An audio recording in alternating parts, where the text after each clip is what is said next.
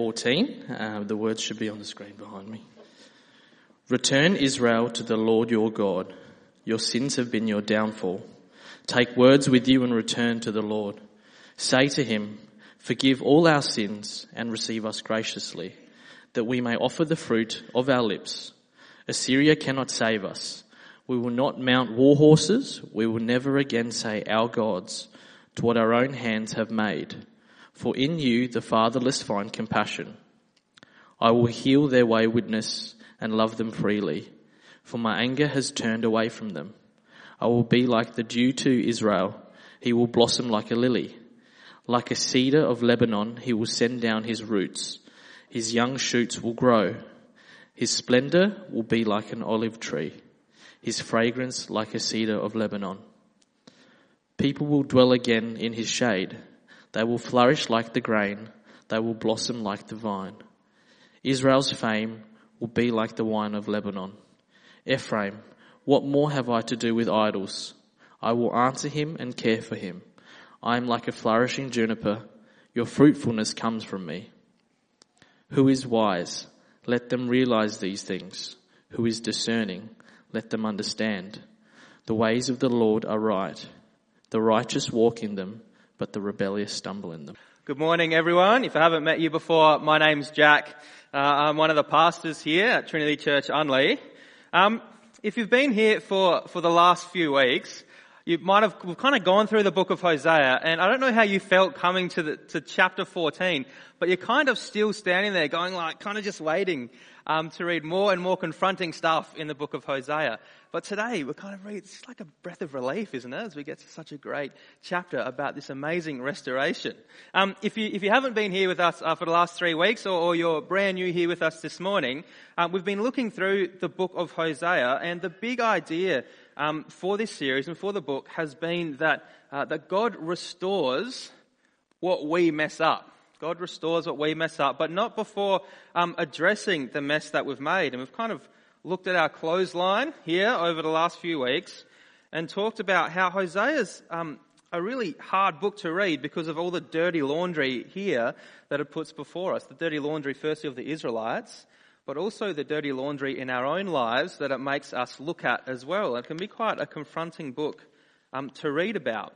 In our first week, we looked at Hosea's own life and own life experience in his marriage to Gomer, and we talked about how Hosea's own life experience shows us really how badly sin messes up our relationship with God. But we also read about the lengths that God is willing to go to restore our relationship with him. That's as well what we read in those first 3 chapters of Hosea. Then in our second week, this was last week, we were kind of thinking about how will the Israelites respond to this God. Will they turn to him? Will they turn away from him? But we see last week, we read that the Israelites, they no longer knew God. They didn't turn to him. They no longer knew him or pursued relationship with him. And that because of this, they were facing God's judgment for that. At the end of chapter 4, we were left with this question of how will the Israelites respond to God being angry with them?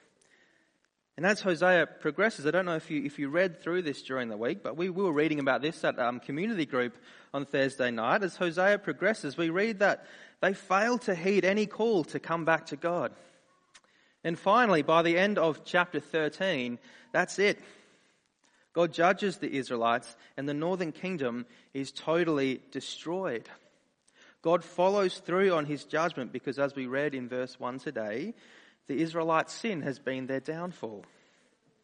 God judges them rightly because of the way that they've treated him because of their sin. Now, this morning, we read about Hosea's call to the Israelites who have been scattered from the northern kingdom which has been destroyed. God has followed through on his judgment of Israel, but instead of things being left the way they are, with the Israelites forever facing God's anger and judgment because of the brokenness of their relationship with him because of sin, we read about something different happening, don't we? See, our main idea for this morning, to finish off our series on Hosea, is this. Only God can restore what we've broken, and only God can call us back to relationship with him. Only God can restore what we've broken. Can you think of a time in your life when something's been broken and when it's needed to be restored? And can you remember what that was like? I remember a bit of a backyard cricket fiasco when I was a bit younger. I was playing cricket in the backyard with my friend Dave and with my brother Sam as well. Sam was batting, Dave was bowling. And if there's one thing you know about backyard cricket, it's that if you're batting, you don't go into it half-hearted. Like if the ball's coming towards you, you're going for six every single time. And this is exactly what my brother was doing, going for six every single time that Dave bowled the ball to him. I was an annoying younger brother, so they were being very gracious and letting me be involved in this game of cricket. But I was kind of just standing there fielding, not really being that involved, but watching what was unfolding before me. And man, Dave bowled the ball. And my brother, he wound up. He was doing quite well. Hadn't been out for a while. But then one particular ball came at him quite fast, and Sam just smacked it as hard as he could, going for six. It bounced off the wrong part of his bat, went straight over the neighbour's fence, and we heard this crash. And we went, oh no, what's happened? We went and we looked over the fence, and of course there's the neighbour's window broken and shattered into a million pieces, needing to be restored. And for the three of us, we were quite young. There was this moment of just kind of standing there in silence and being like, what do we do? Mum and Dad are going to kill us. What do we do? Panic setting in. And then Mum and Dad, of course, they heard the sound. They ran outside and they went, what's happened? What's going on? The neighbour's window is broken. Who's done this? This is going to cost so much to fix.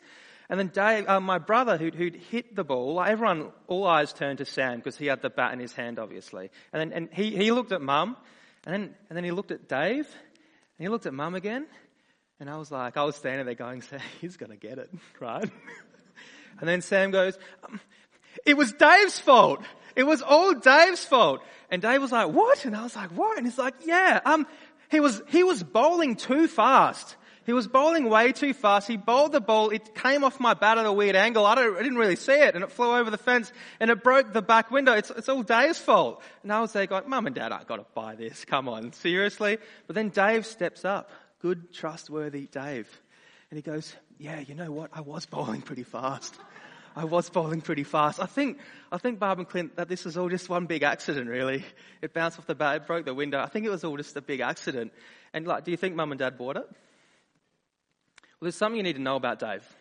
All right? Sam and I have had a sneaking suspicion all our lives that Dave is actually the favourite son in our family. All right?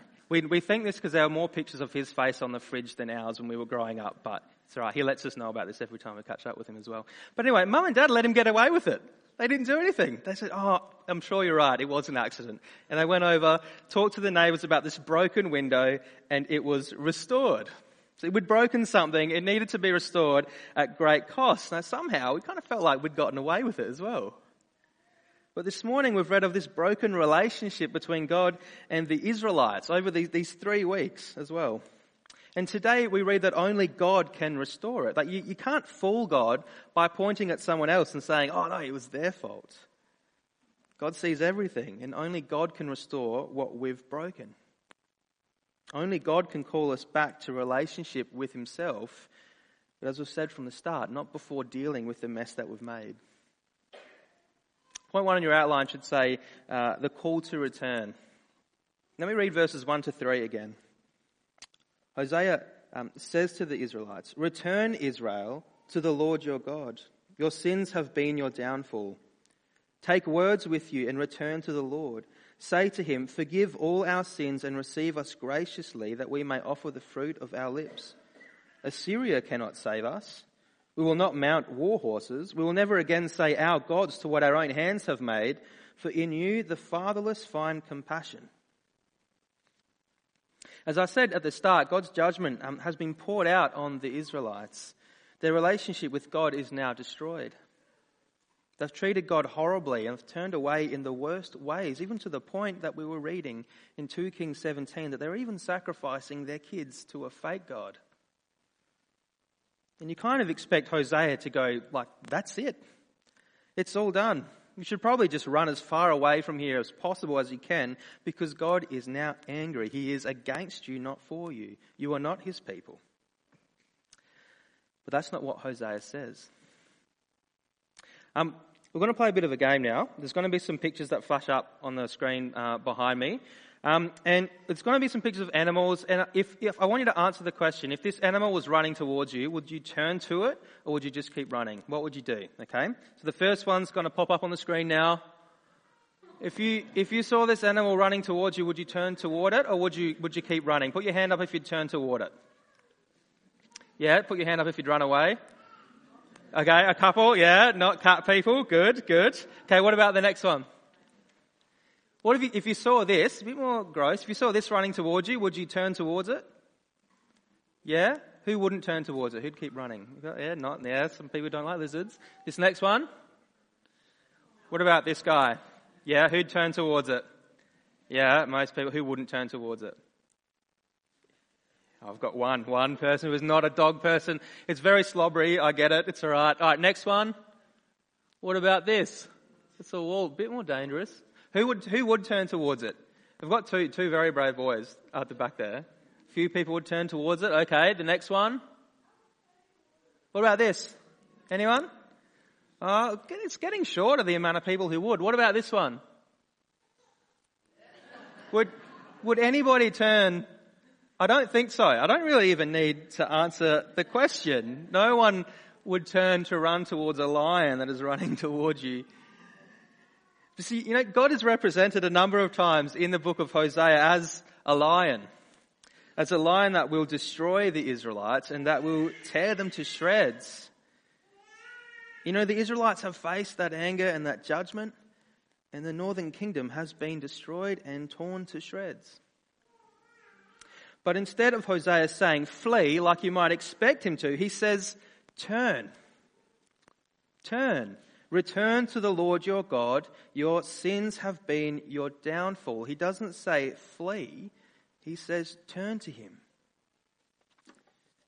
See, Hosea is telling the Israelites and us this morning here what it looks like to repent.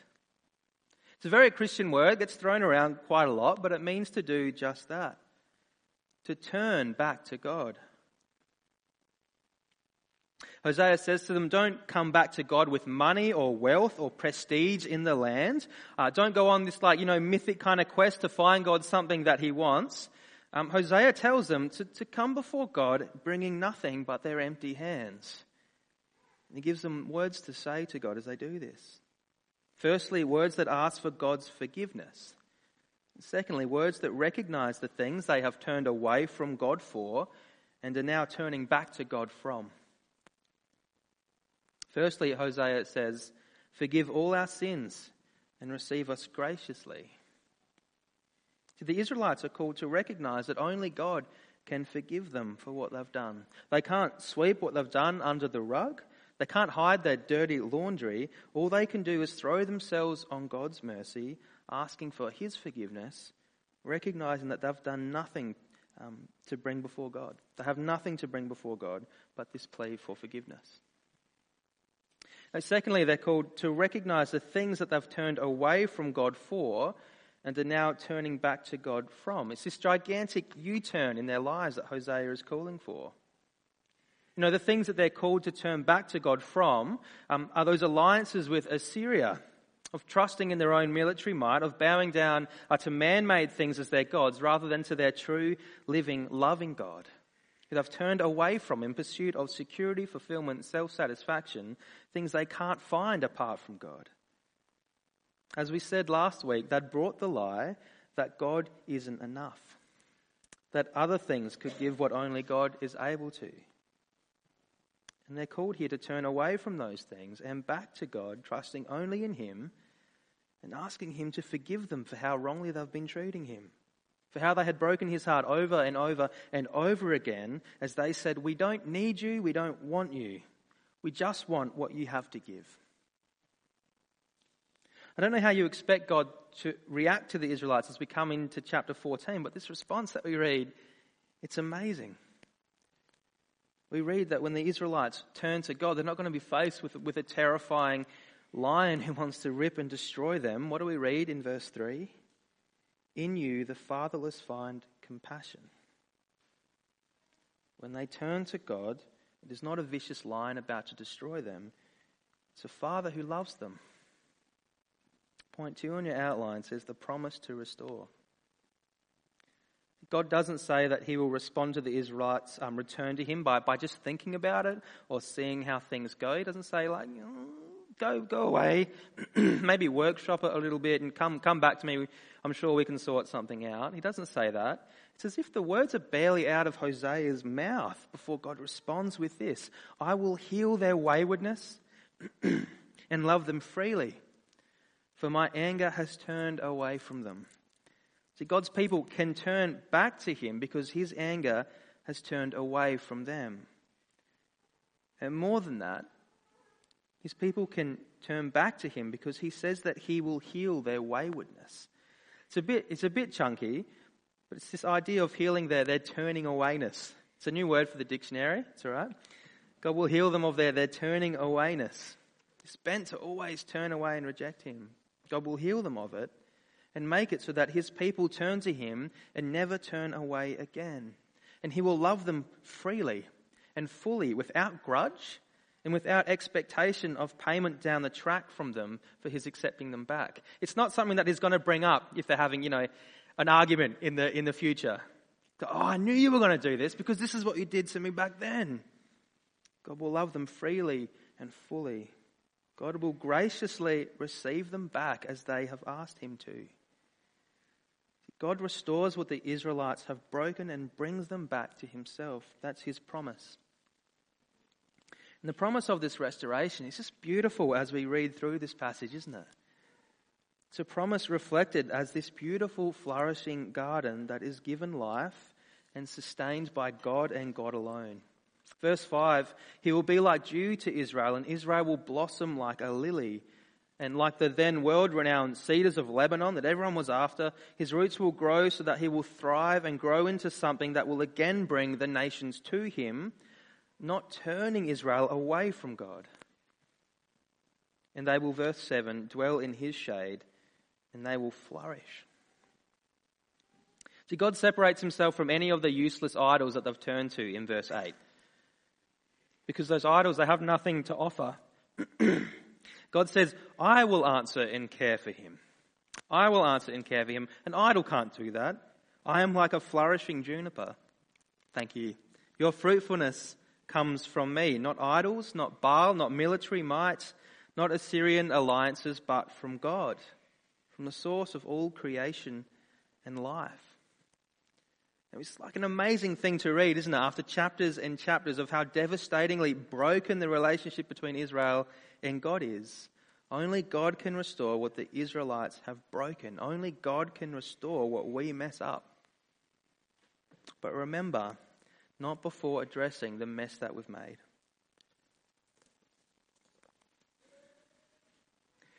This whole book would have been put together as a book, as writings, after the northern kingdom of Israel had been destroyed.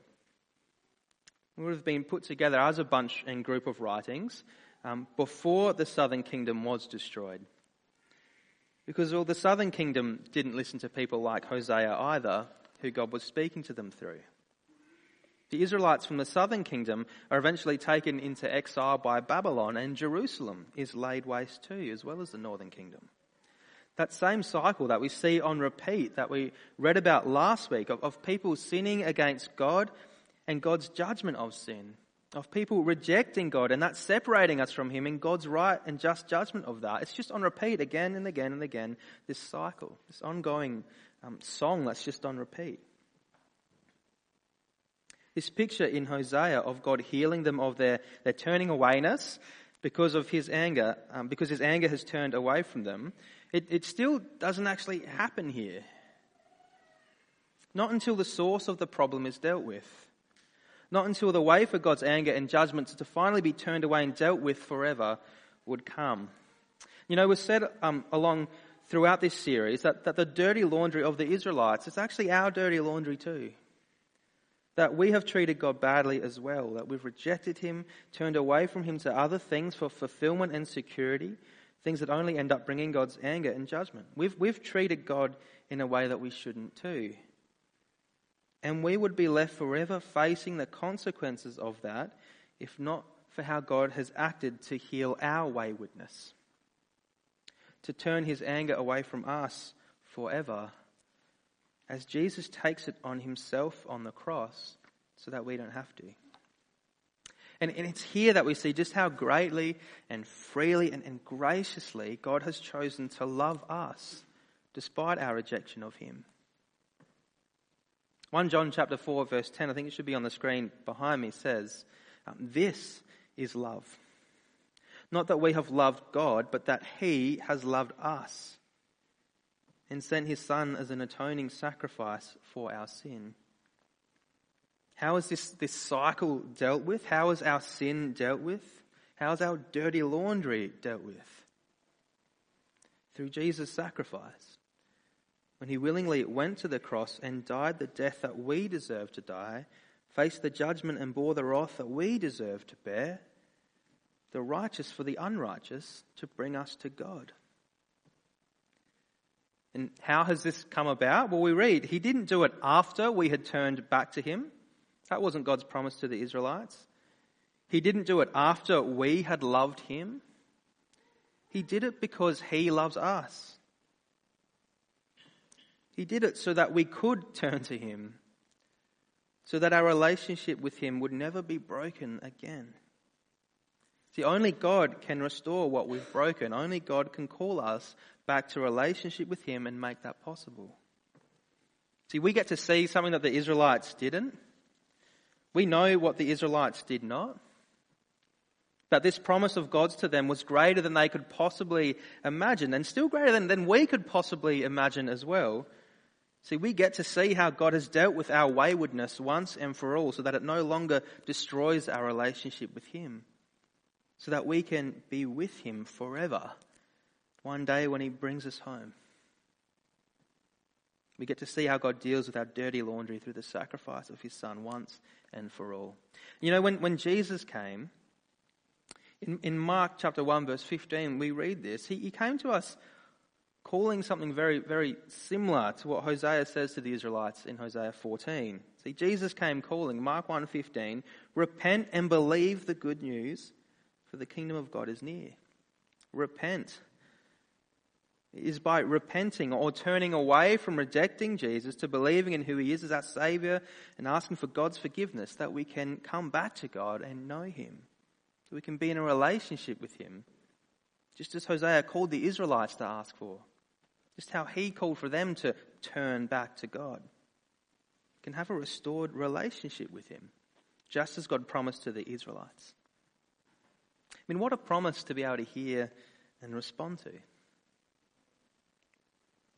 You know, we've looked at what God has done to restore our broken relationship with himself. But now, finally, how do we live in light of all of this? How do we live in light of this? In Hosea chapter 14 verse 9, it helps us to think this through. Verse 9 says, who is wise? Let them realize these things. Who is discerning? Let them understand. The ways of the Lord are right. The righteous walk in them, but the rebellious stumble in them. I told you about that cricket game that we played with Dave when we were younger. There was actually another cricket game that we played with Dave a couple of years after this one. This time I was a bit more involved in the fielding. My brother was batting again. Dave was bowling again. But this time, and if you went to one of our picnics as a church, you'll know that I'm not the greatest at catching and also throwing. They're not my strengths at all. So just playing cricket in general for me, it's not a good idea.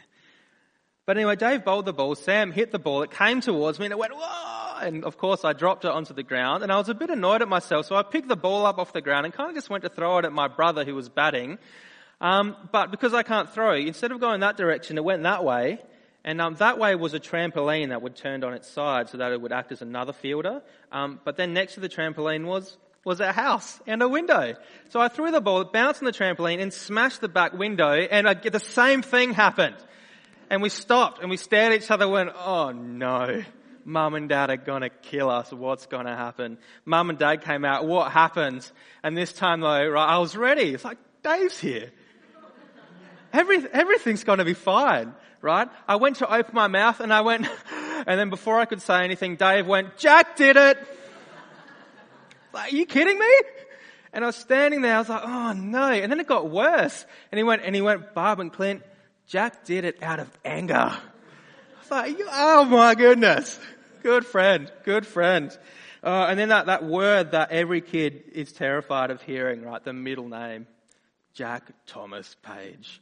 You can kind of guess what happened after that. I was in trouble from then. See, I'd very obviously trusted in the wrong thing to save me at that point. It was very obviously that I'd done the wrong thing, that I was in trouble. You know, the question as to who is wise in Hosea is a call to recognize this kind of thing. And it's a call to recognize who God is and what it looks like to live rightly before Him. Living a life that is turned toward Him, not away from Him. It's a call to recognize what the stakes are. To not trust in the wrong thing to give you what only God can. See, on that day that is coming that we hear about in Revelation, right at the end here, when you stand before God to give an account of how you have acted toward Him, will you have trusted in Jesus to make things right or in something else? If it's anything other than Jesus, then it's not going to cut it. See, if there's anything that Hosea shows us, it's that we can't make things right between us and God, but that He can.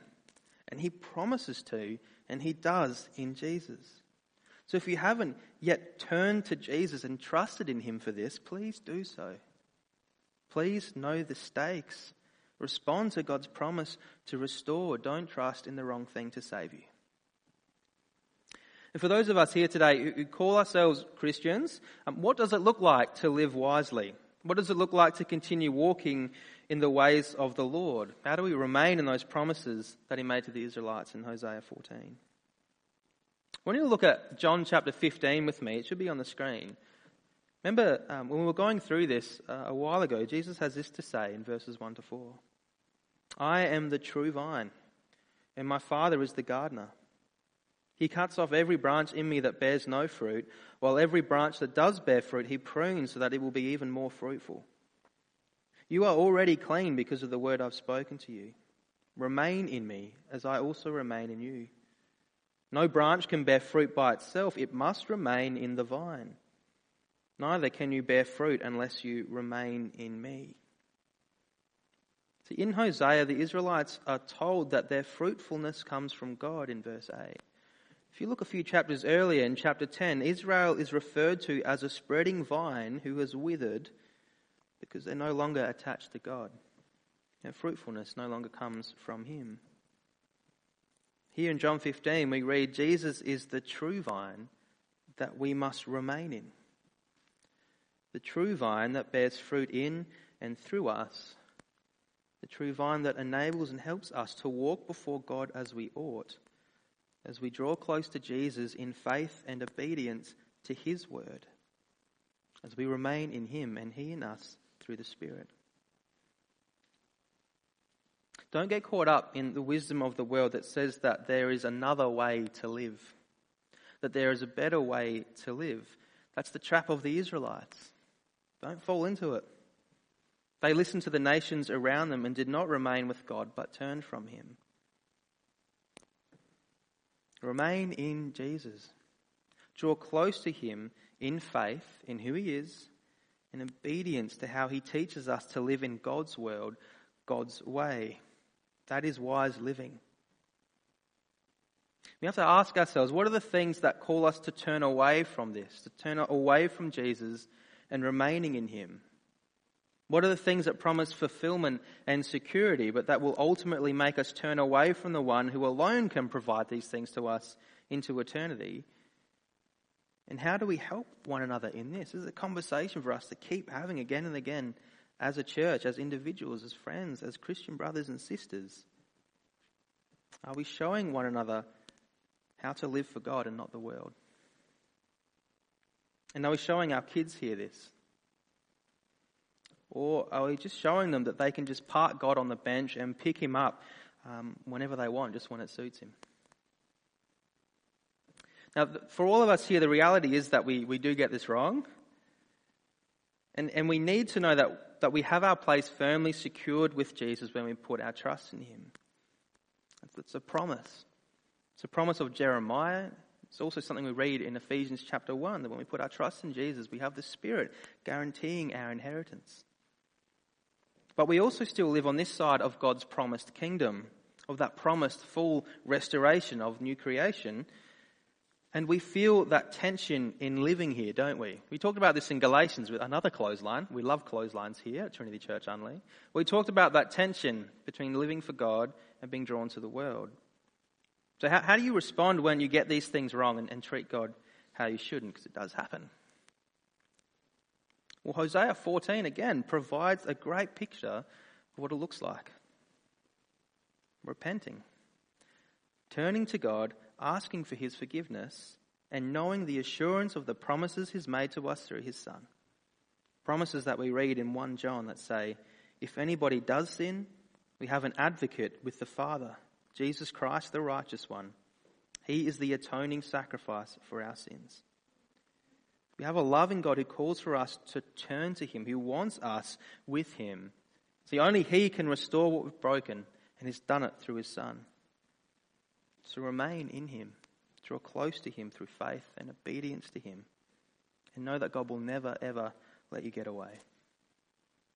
I'm going to pray now and thank God for this and for what we've learned throughout Hosea over these last 3 weeks, and then we're going to sing a song together. Let's pray. Gracious Heavenly Father, thank you that you chose to love us when we did not love you. Thank you that you came into this broken world. Thank you that Jesus died on the cross for our sins, that he bore all your judgment, your wrath, your anger on his own shoulders, so that those who come to Jesus and trust in him don't face it. Thank you that we can look to the promises you made to the Israelites and know that they are promises that you made to us. Thank you for restoring our broken relationship with you. We pray that you would help all of us here to walk before you faithfully, trusting in Jesus and seeking to live the right way, how he shows us how to live. And when we get this wrong, Lord, please help us to turn to you, knowing that this is what you want us to do. Help us to ask for forgiveness, knowing the full assurance of forgiveness in your Son, Jesus. Knowing that you're a God who restores what we mess up, but not before addressing the mess that we've made. Amen.